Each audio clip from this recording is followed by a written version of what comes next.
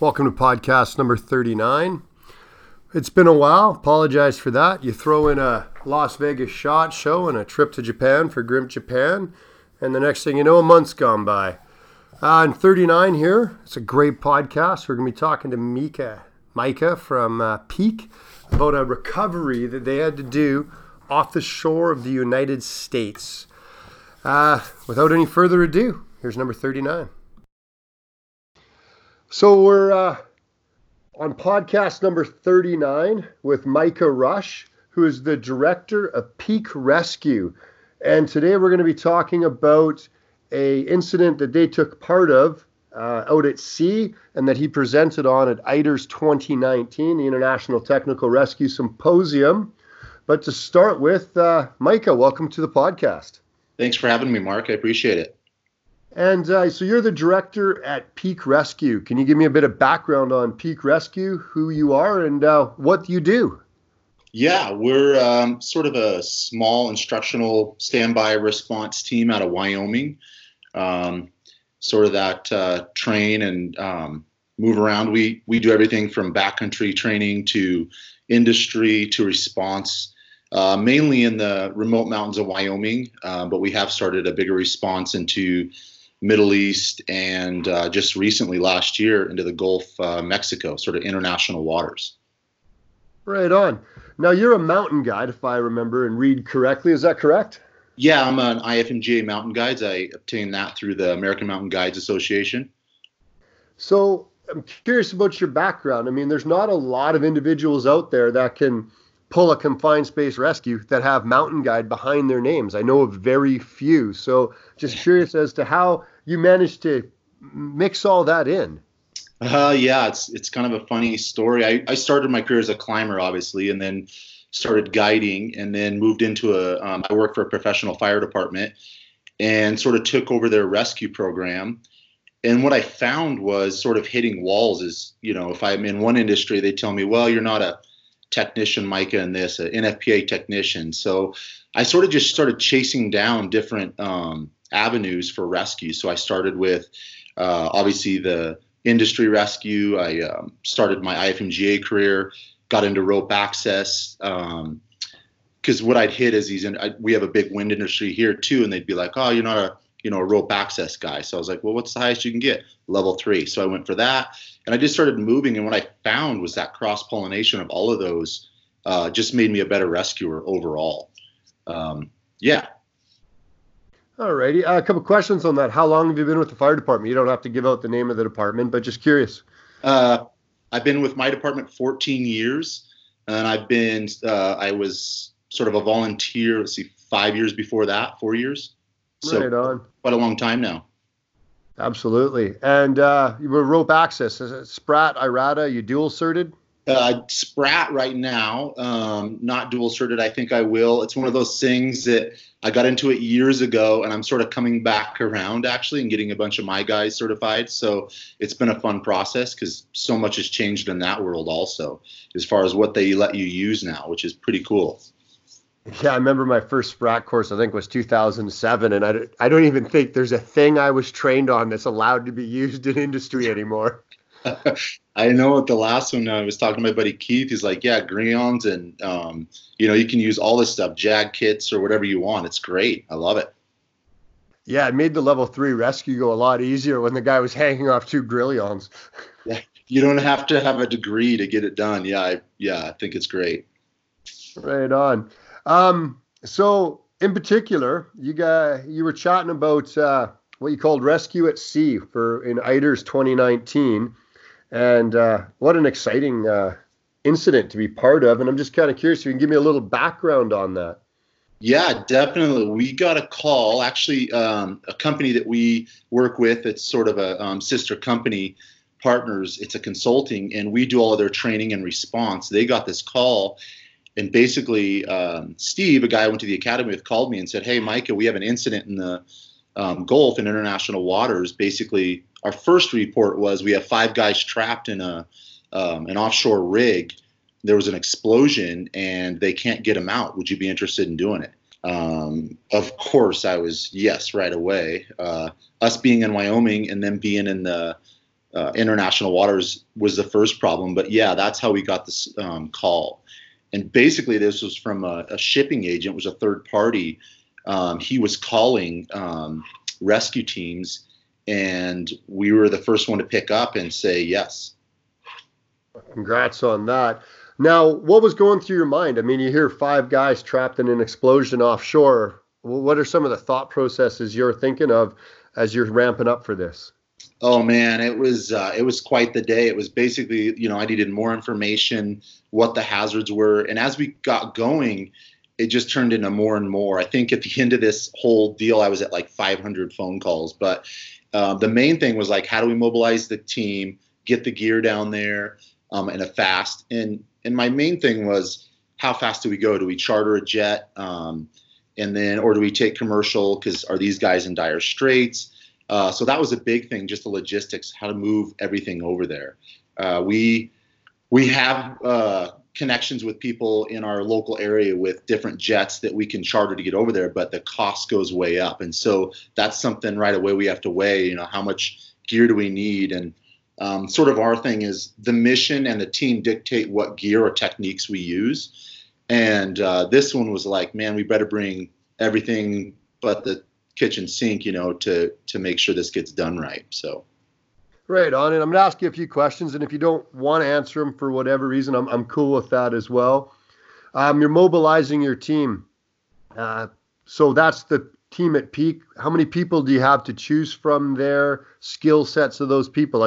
There's a lot of folks that listen to these podcasts that are creating teams and making teams, and this type of information would certainly be of interest to them.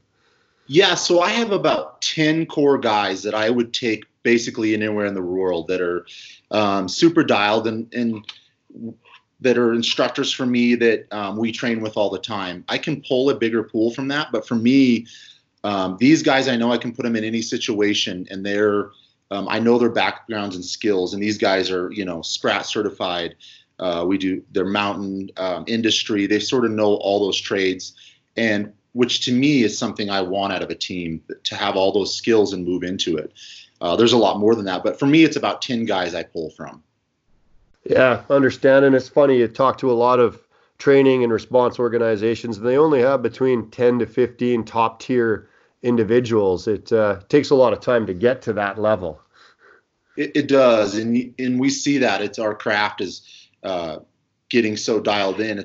You realize, man, you want to have somebody at your back. And that's one of the things that IDERS, I really wanted to put out there is that, we learned pretty fast when we were out there in the middle of the ocean with, nothing around us, that we wanted to have another backup team for us. We learned that pretty fast. And for me, I wanted to reach out to different people and, have these teams on standby, or have somebody that we can call that we trust to come in and help us if we get into trouble. So, yeah. That's a total tangent. That's a great aside of this particular industry. The sharing and the ability for what would generally be competitors to work together, I think does separate rescue from things like a rope access or other, offshoots of the industry. Not that rope access is an offshoot, but rescue certainly seems to be able to have a lot of them, or the majority of people, put their personal feelings aside and assist each other when needed. Yeah, it's great. And I think I always tell people there's enough work out there. I don't need to be competitive with people. I think there's a lot of great information. That's what I love about the competitions going on right now all over. You're just going to learn. And I think that our sort of craft is evolving daily as we go. I think it's a pretty exciting time to be in this world. Right on. So gear-wise, what did you decide to bring with you in regards to gear, and get into specifics on it if you don't mind? Not at all. Yeah, we decided to go sort of rope access style.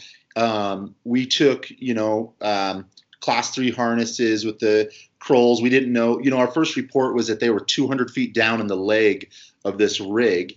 And so we just started thinking, so we took everything from Grions to Jag kits and mini hulls. At this point, I think we had a Maestro, which is out now. We were doing some product testing for that. So I think we even took that as far as a hauling. And then SCBAs and SAR was our big concern, because we found out later that we were dealing with an atmosphere, and there actually was no explosion. It was an atmosphere deer. So that was sort of a problem, like flying with air was, I'm sure you've run into. It's sort of a hit or miss. Yeah, a lot of times it's rip the valves off and find a dive shop on the other side. It's exactly right. So we actually contacted, this is another joint thing. We contacted somebody in Texas, a buddy of mine, Russ Keller with R&R Rescue, and we had him meet us. He called and answered the phone right away. Yep, Micah, whatever I can do to help you. He grabbed his trailer, drove. He brought SAR and a bunch of, I think he had like 18 bottles and SCBA packs, and he met us down in Houston. So that was another one of those, calling different people, but that was something we didn't have to deal with. And he brought a trailer full of goodies. As far as us, we sort of, the best way to describe it would be like Grimp Day on steroids. We grabbed our Grimp Day kits and like took off, is what I always tell people. I know you're heavily involved in that, but it was like, what do you take to do the job? And it was sort of, our personal kits, which was awesome. Right on. I'm just going to read a little bit here just so that people kind of get an idea. It says, later we received the blueprint of the decommissioned oil rig, and I studied it as we made the journey from Wyoming to Louisiana. 3 men were stuck in a confined space approximately 170 feet down the leg of a decommissioned offshore drilling rig. Complicating the matter even more, the accident involved coordinating and communicating with a group of Indian seamen, the Coast Guard, coroner, ports, helicopter service, boat captains, 2 large companies from India, all within international waters, navigating the nuances of the retrieval while also balancing the sensitivity of different cultures and burial procedures, as well as the skepticism surrounding the events of the accident, became something I wanted to share with other rescuers. So, that really kind of sums it up. When did you find out whether this was going to be a true rescue or a recovery? And when did you find out what was exactly the problem in regards to, you said it was atmosphere, not an explosion? It basically was later on. It was probably about 5 hours into sort of organizing. And we basically got a call back from the shipping agent and said that there was 5 people involved. It was atmosphere, and that the 3 of them were presumed deceased, and 2 of them made it out. And we basically, at this point, slowed everything down. We were still mobilizing, but as we all know, it's a recovery at this point, as we thought. There wasn't confirmation yet. So to us, we still were, doing our thing, but we decided not to charter a jet to add that on. In the long run, I think I still should have. There's some things I'll talk about as far as weather moving in that sort of pressured us. But yeah, it was this, at this point, we found out it was an atmosphere deal. And they basically had gotten hung up on a sandbar in the middle of the ocean, in the middle of nowhere. And they had went down, and one of the pontoons of this rig had filled up with water. They went down to pump out the water. And they basically took this little motor down there and started it, and it was CO poisoning. So in the reports we got, that they went down within 3 to 5 minutes of being down there. And so, we start doing our hazmat or confined space stuff, and basically we're looking at 10,000 parts per million of CO. So really heavy. And one report we got from the Coast Guard was, as soon as they hit the door at the top deck, their 5 gas went off, and they turned around and left. Of course, I asked what the readings were, and they just said it beeped at them and they left. So. Yeah, even at 10,000, you're probably going to overrange the monitor, but it's incredible, as a tangent here again, that, the largest mass CAS I was involved with was 42 people down from CO poisoning. I just don't think people understand about running small engines in small spaces. It just doesn't work. No, and we learned pretty fast that these guys on the ship, they just had no training. They were coming from third world countries. They basically take these decommissioned rigs, they chop them up, and the company that gets it gets about $10 million just in scrap metal and the blowout valves and the blowout preventers, I guess, and the cranes. It's a big business, but they pay, these guys have no training, and they ride on these things that are decommissioned and basically just ride them into the ground and chop them up and move them over to India. So just no training. Yeah, they brought basically their doom down with them. So. Righto. So you get on commercial air then from Wyoming down to Louisiana? We did. We flew out. We had one. I think it was the next morning, super early, and we were in Houston, and flew into Houston, and we based sort of right outside of Galveston, Texas. Okay. And once you've got down there, any more information, or how did you decide that you were going to get out to the rig at this point? How far offshore was the rig? So that was a huge thing. We basically met with sort of the owners of the ship, and then we interviewed one of the guys who had been down there. And that's one of the things I wanted to do. He was out of the hospital, so we actually got to look at his hospital report. We phoned it back to a doctor friend in Wyoming who looked at it just to see we could confirm it was CO, which there was no confirmation. So we still didn't know what we were dealing with. There was a lot of misinformation. But they basically wanted to take us out in boats, and they said 3 to 4 hours in calm seas.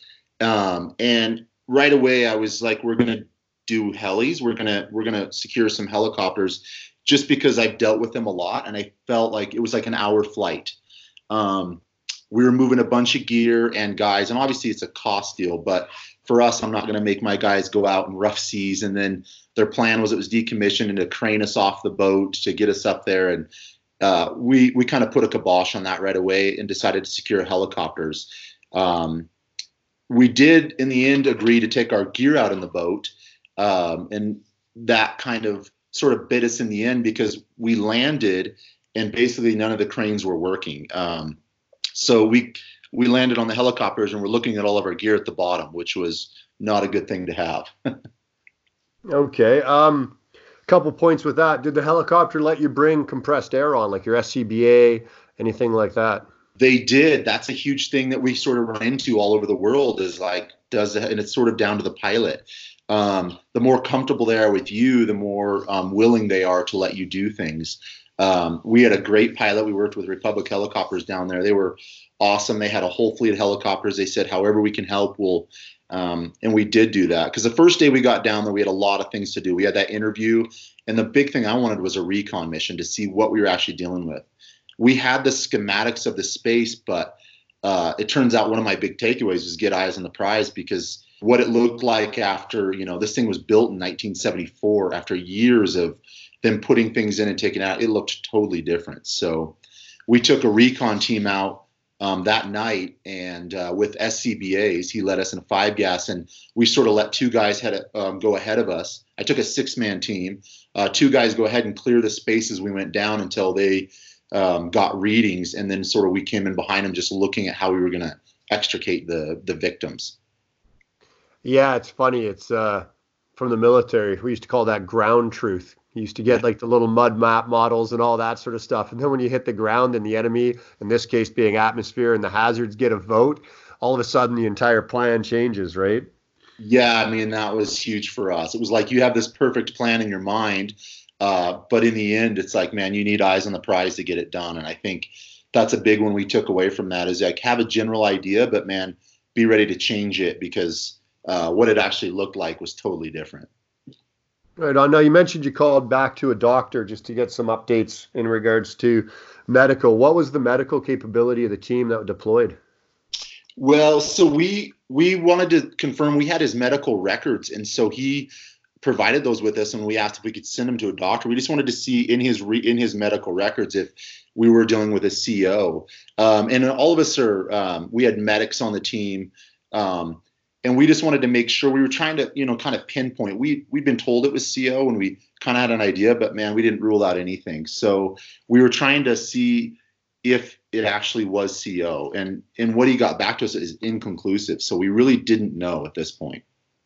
Okay. Now, you mentioned in your in the write-up that I'm reading, and if people are interested, there's a little write-up on this on the ITER's website. You said there's a lot of bigwigs, and I'm quoting there, trying to scramble around. A lot of cooks in the kitchen, I'm quoting there as well, becoming a problem. And you had to learn to make decisions that would execute the job safely and efficiently, rather than listen to the multitude of experts that showed up.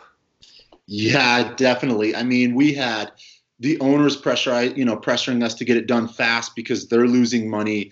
This is a pretty expensive operation. They had one of the biggest tugboats it was the biggest tugboat in the Gulf pulling on it, because this thing was still stuck it was listing 3 to 5 degrees on each, so about 10 or 15 feet. The first time we landed in the helicopter, it started to slide, and as you can imagine, the pilot definitely didn't like that. So yeah, definitely not. And so there's all this stuff going on. So they're sort of pressuring us, and you have to remember, we're thinking, we come from that world of, well, it's a recovery, so we're not going to be hurried. But I'd be lying if I said I didn't have all these outside pressures of money. We knew there was a storm coming in a couple days that was going to shut it down for probably, flight and maybe even boat for a week. So there was a lot of these outside pressures that basically I just had to take over and say, no, we're not doing this. We had a captain show up that was trying to be IC. We always work as operations underneath these incidents. And I tell them that, we're just ops coming in to do our thing. But it was pretty clear at the end we needed to take over and start make decisions. So that's where I talk about all those. And then we even had the Coast Guard. They left. They basically said, hey, if you need help or a flight off the deck, give us a call. Or they don't have technical rescue teams. And so as soon as we get into those spaces, they're sort of useless to us at that point. They were as helpful as they could be, but they were like, hey, call us when they're out and they're done. And that was about it. Okay. You mentioned the helicopter slid when it hit the deck. Did they find a spot better to land, or did you guys end up having to hover exit off the high side? No, we wound up landing. Got it to set. He tried a couple times and set it down, and then we got off, and he basically kept it powered up and then sort of sat there for a little bit. And then we thought about tying it down, but he let it sit. He was a great pilot. I give him John. His name is John with Republic. He's a awesome guy. He wound up setting it down, and he was comfortable. And then we tied it down the first time, I believe, just to make sure it didn't slide off. But after we were there, it kept. Because what we found out is we'd be in the space or on the deck, and the whole rig would shift because the current was still trying to move. And so you'd be inside or on the deck, and the whole thing would just shift and kind of rock on you, which was pretty unnerving also. So yeah, that was another thing we had to deal with, was this thing was still trying to push over or move around. Okay. Now, a couple of your decision-making points here. Now, 1 hour helicopter versus a 3 to 4 hour boat ride. Now, you said that the gear was at the bottom when you showed up in the helicopter or after. How did you end up getting your gear back up to the top side? So yeah, we had to load the gear that night, and this is all taking place in about a 24-hour period. But we had to load the gear that night and get it shipped off to a boat that would take off. I think they took off at 1 or 2 in the morning, and they got out there. So by the time we got out there in helicopters, it was sort of waiting for us. When it broke down, they kept telling us they could fix this crane and they could try all these other things. Basically, and the waves were hitting.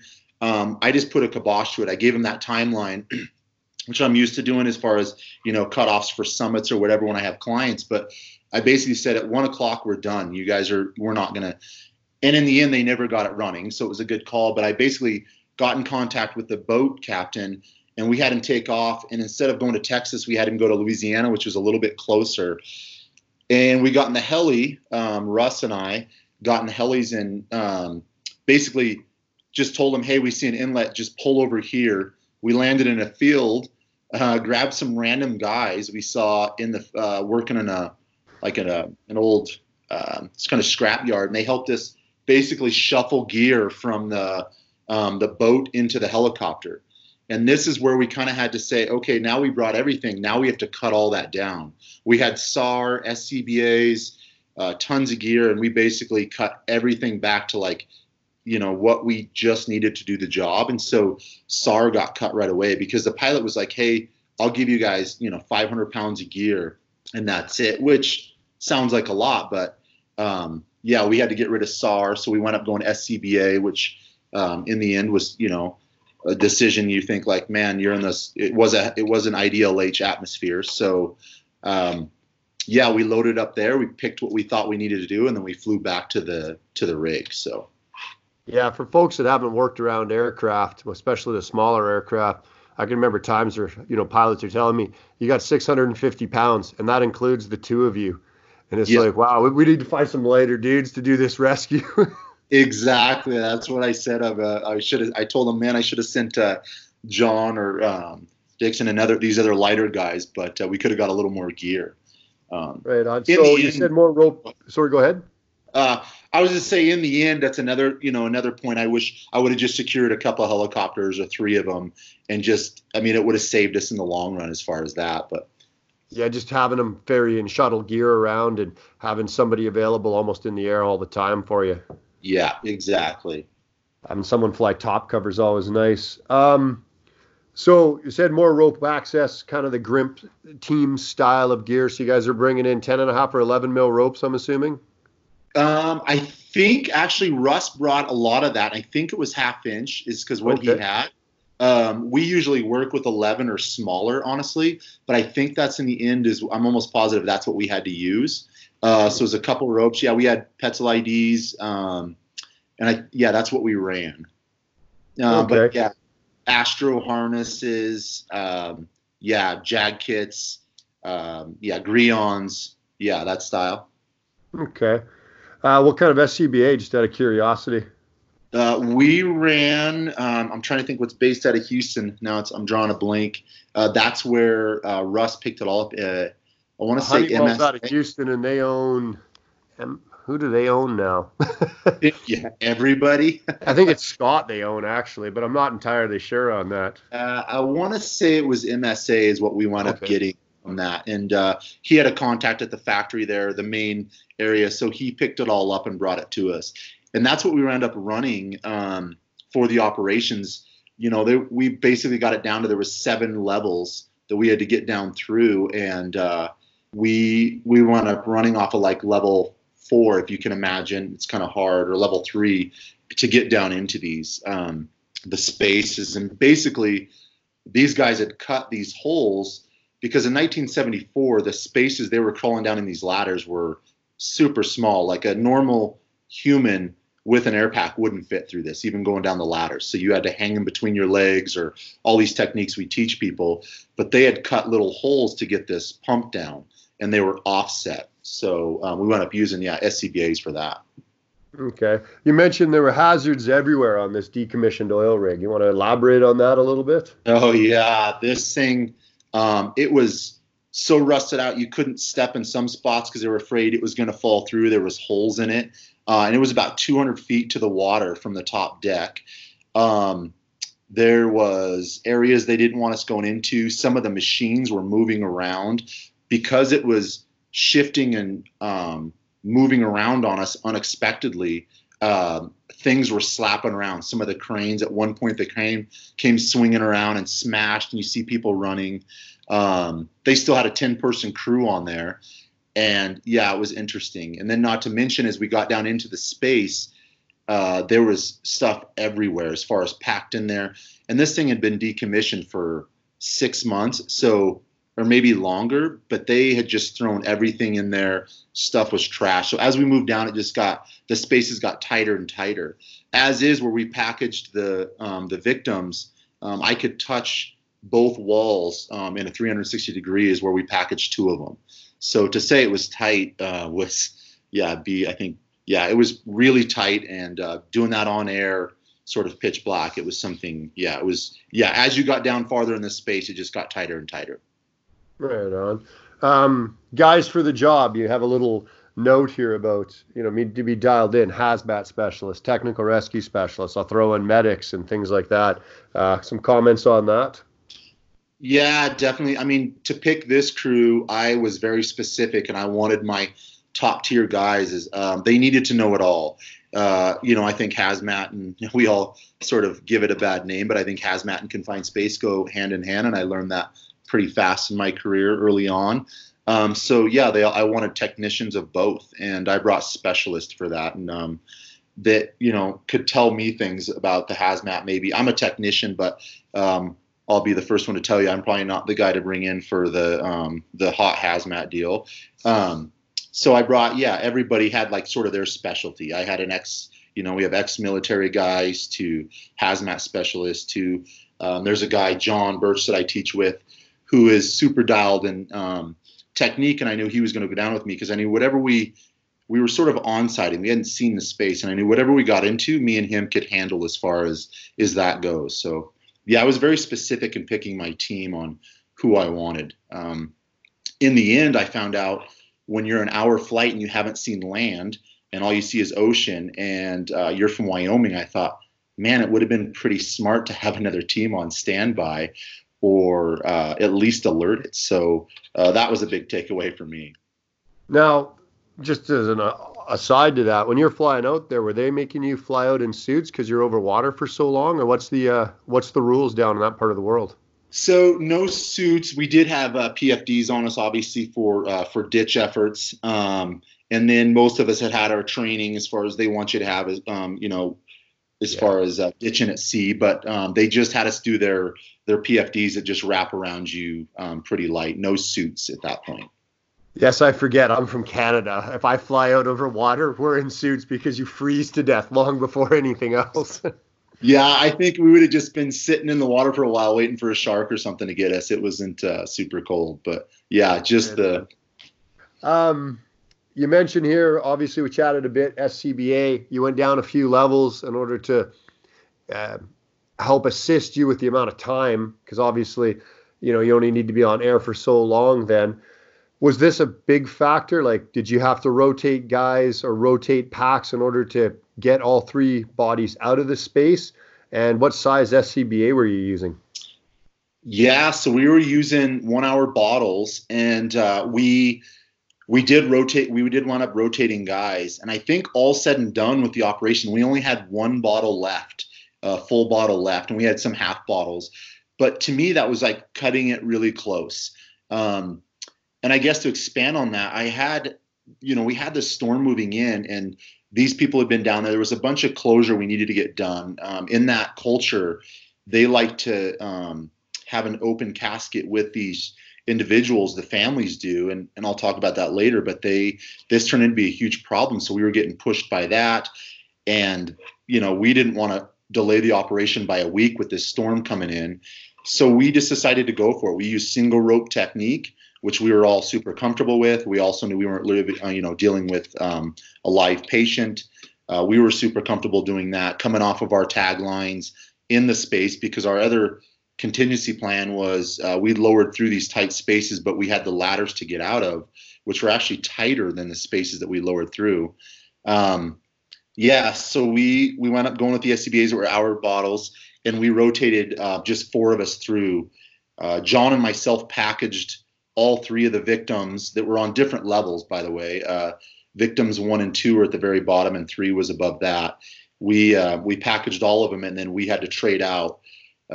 Something big that I ran into was heat. We did our JSA for the day, our hazards. We definitely did a full permit, and we kind of ran it because we really wanted to slow down and do it right. But what I had at the bottom was like heat exhaustion or overheat. Well, that kind of moved right up. We were in Tyvek suits because of the condition of the victims, and you're in SCBAs. It's 88 degrees outside, and it's stale inside this thing, no air movement. It became where we were overheating pretty fast. This is a fitness thing where we had guys, and we were wringing out our shirts at one point. I made everybody take a break and drink water as we moved up. But that moved high up in there as far as exertion. You're overheating your guys. And we always talk about it in confined space. To actually see this, man, we're really working our guys. That was big for us. That's a great takeaway. And the other one is that single rope technique. You're not the first person that I've chatted with, nor, even myself when I'm doing body recovery. A lot of times people are moving to SRT in those systems. It's faster. There's always outside pressures, even when moving bodies. And like you say, the risk hazard matrix that you look at, you're not going to kill somebody twice. Yeah, exactly. I always tell people there's a huge difference when I'm getting, helicoptered into these remote areas in Wyoming where I have a rock wall and a cooler, and I'm going into a moat to recover or, try to rescue somebody. I'm like, yeah, I'll use single rope technique because I have a snow anchor and a rock anchor, and I'm doing a high line to get down into these moats to get them. And the rescue community would probably have a fit but it's like, you do what you can to get it done. And I think all those skill sets come in. I tell people, hey, the last one I had in Wyoming was like a snow anchor and a rock anchor to do this reeving high line to get down in. And you're sort of doing it all by yourself at this point, because I get helicoptered in a bunch with usually a small team. But yeah, to me, it's if you're comfortable and your team is comfortable with it, use the techniques you think are appropriate. I don't like getting stuck into that. You always have to do it this way. Absolutely. You mentioned here maneuvering 8 deviations in a 3-foot diameter space, Munter Mule with 6-foot length of cord. So you want to just elaborate on that? Yeah, that was a big takeaway. We wound up the spaces were so tight. We wound up finding on one level that was bigger that we could run our hull systems from, and we had to deviate because of the way these holes or these openings were 8 different times. And what we took away from that is it's nice to have JAG kits or Aztecs where you can move these deviations around or release them, but you run out of those pretty quick, especially when you're short on gear. And the takeaway from that is like a 6-foot piece of cord or 8-foot, just doing a Munter Mule to deviate those, because now when the victim or the rescuers come up through a space, you can release them, and it helps it deviate right into the other space, if that makes sense, line up. I guess simple was, the sort of king there. We wanted more, high-tech stuff, but in the end, Munter Mules, which I bring over from the backcountry side, is huge in that world in confined space, which, is not common knowledge, and we teach that now. And it's been crazy how much, I wish I would have been teaching that for years. It's a great technique. No, and once again, I've heard a few other people that talk about it, and I think for the people that are listening to the podcast, they can't visualize it. Think of a column that jogs every so many feet up, so that if you fell in a hole, you don't fall all the way to the bottom. It jogs back and forth, and so what you're talking about is running deviation so that you can allow one fluid movement of rope up the system with a mechanical advantage at the top and release the deviations as they pass each one of those windows, horizontal windows as you're moving vertically through it. Is that am I kind of saying that correctly? Yeah, you did a way better job than I did. That's exactly right. And you just want to explain to the people what a Munter Mule is. I mean, backcountry, like you say, we use it a lot. We used it a little bit in an industrial, but it definitely has a place. If you just want to explain to the listeners what a Munter Mule is. Yeah, you basically just take a Munter hitch. You can wrap it around anything, columns, stairs, whatever you want. And then you're just tying that off, basically. And so it's releasable. So you're basically putting a knot in it to where when, if you need to, you release it. In the backcountry, you use it a lot just for rescue situations or partner rescue, because everything we tie off to in the backcountry, we want to make sure it's releasable. And the Munter Mule is definitely radium releasing hitch is what a lot of industry guys know. And it's sort of the same concept. Now, when you mule it off, are you doing a half hitch followed by an overhand?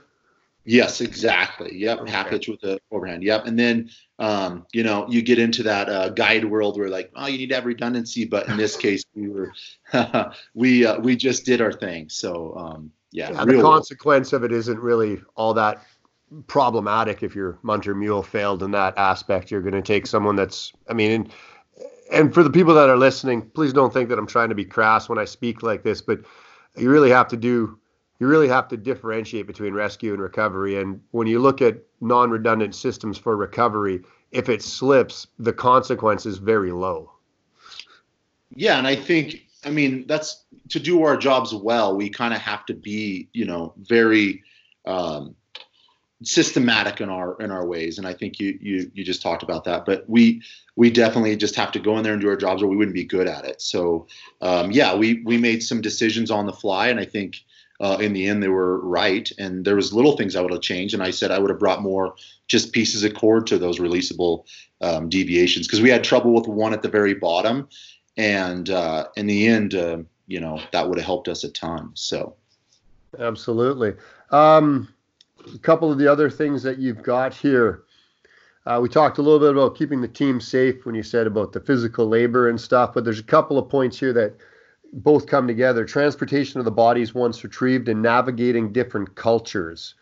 And I think that's something a lot of people in rescue don't realize is that, or even recovery, there's always these external pressures. Could you talk about those too? Yeah, definitely. This was, we had to learn a lot about their culture. After we did our recon, we flew and we met the team, and they were very, these guys had just had 3 of their mates perish in this incident, and they're still on they're still having to work, or they're still on this. They're not going anywhere. I mean, the conditions they were living in were horrible. And so, yeah, we kind of gained rapport with them. They offered us food, and we learned, like, in their culture, you don't want to turn that down. Going in, we sort of researched more about their culture and found out there's power colors, and we brought them out a mug for their tea, you know, a green and red, and we kind of talked to them about that. But we learned pretty fast that we were dealing with sort of them as and not really the deceased. What we still had to treat them as sort of victims, and they were on the ship. So sort of navigating that was pretty interesting. And I think in the long run, that was big. And I think teams that are responding all over the world, I think that's big for them to sort of see what they're getting into, those problems, because they would always come up to us and ask us, what did they look like, or what's going on down there? And I thought it was fairly morbid at first, but then if you look at it, the culture, they want them out right away, and they do these open ceremonies with the families, and so they wanted to do that as fast as possible. So the more we delayed it, the more it was hurting them in the end, that culture. Yeah, it was sort of a deal. And another part of that logistics was just trying to find where to check these bodies into the U.S. That turned out I found a coroner who would accept them in Louisiana, which a lot of people wouldn't. So you have to bring their passports, check them in through a port, and then that coroner has to take control of them. They do an autopsy, and then they ship them to India. So this whole process, one of the 500 phone calls, one of the calls, trying to make, as this process is going on, trying to get them dealt with and moving them. And then even when we got them to the top side, how we were going to move them to the boat or via helicopter was a whole nother issue. So. Yeah. And I mean, you can kind of just see the conflicting, points of view in here. You've got an owner that wants it done in a timely fashion, but doesn't want to break the bank doing it. You've got family and crewmates that wants it done as fast as possible in order to respect the cultural limits. You've got the team that has a finite amount of air and a finite window due to weather to get this operation completed. So there is a whole whack of competing and conflicting factors in this case. Definitely. And I tell people, I'd like to say that we're just this great team that showed up and, killed us, but there was pressures, whether I admit it or not, that were on me for that. And you think, well, it was a recovery. We get them in real rescues. I was just on one actually 3 days ago here in a mountain. And, this girl was fine. And there's other pressures when they're alive. But I would be lying if I didn't say there was all these outside pressures sort of dictating my decisions on this. And that's something I've stepped away as sort of the lead on that, thinking, man, did I make all these right decisions? And, I don't think I was pressured into too much, but in the end, it was like, there was, like I said, having one bottle, full bottle at the end of all of our operations, those are pretty slim margins for recovery. And I think, like, man, we need to step back and think, did we do the right thing there? It's just something I always like to look back on after the fact and hopefully during. Right on. Now, you mentioned international waters was an interesting thing with regulations and working out there. What do you mean by that? Oh, man.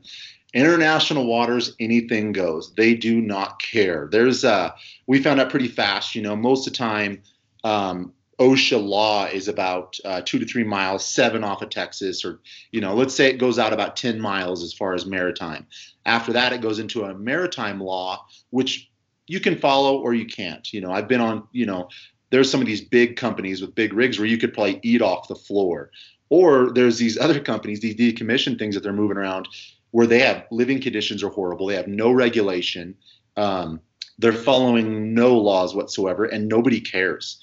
So moving into that was huge for us, that you're basically on your own. It's cowboy time. There's nobody coming to get you. There is no laws out there. If somebody dies, they basically will stick them in a freezer and just take them, into shore and check them into the nearest corner. There was nothing what you think of when you go to that industry happening out there. No rules whatsoever. So that was sort of a hit for us too. Wow.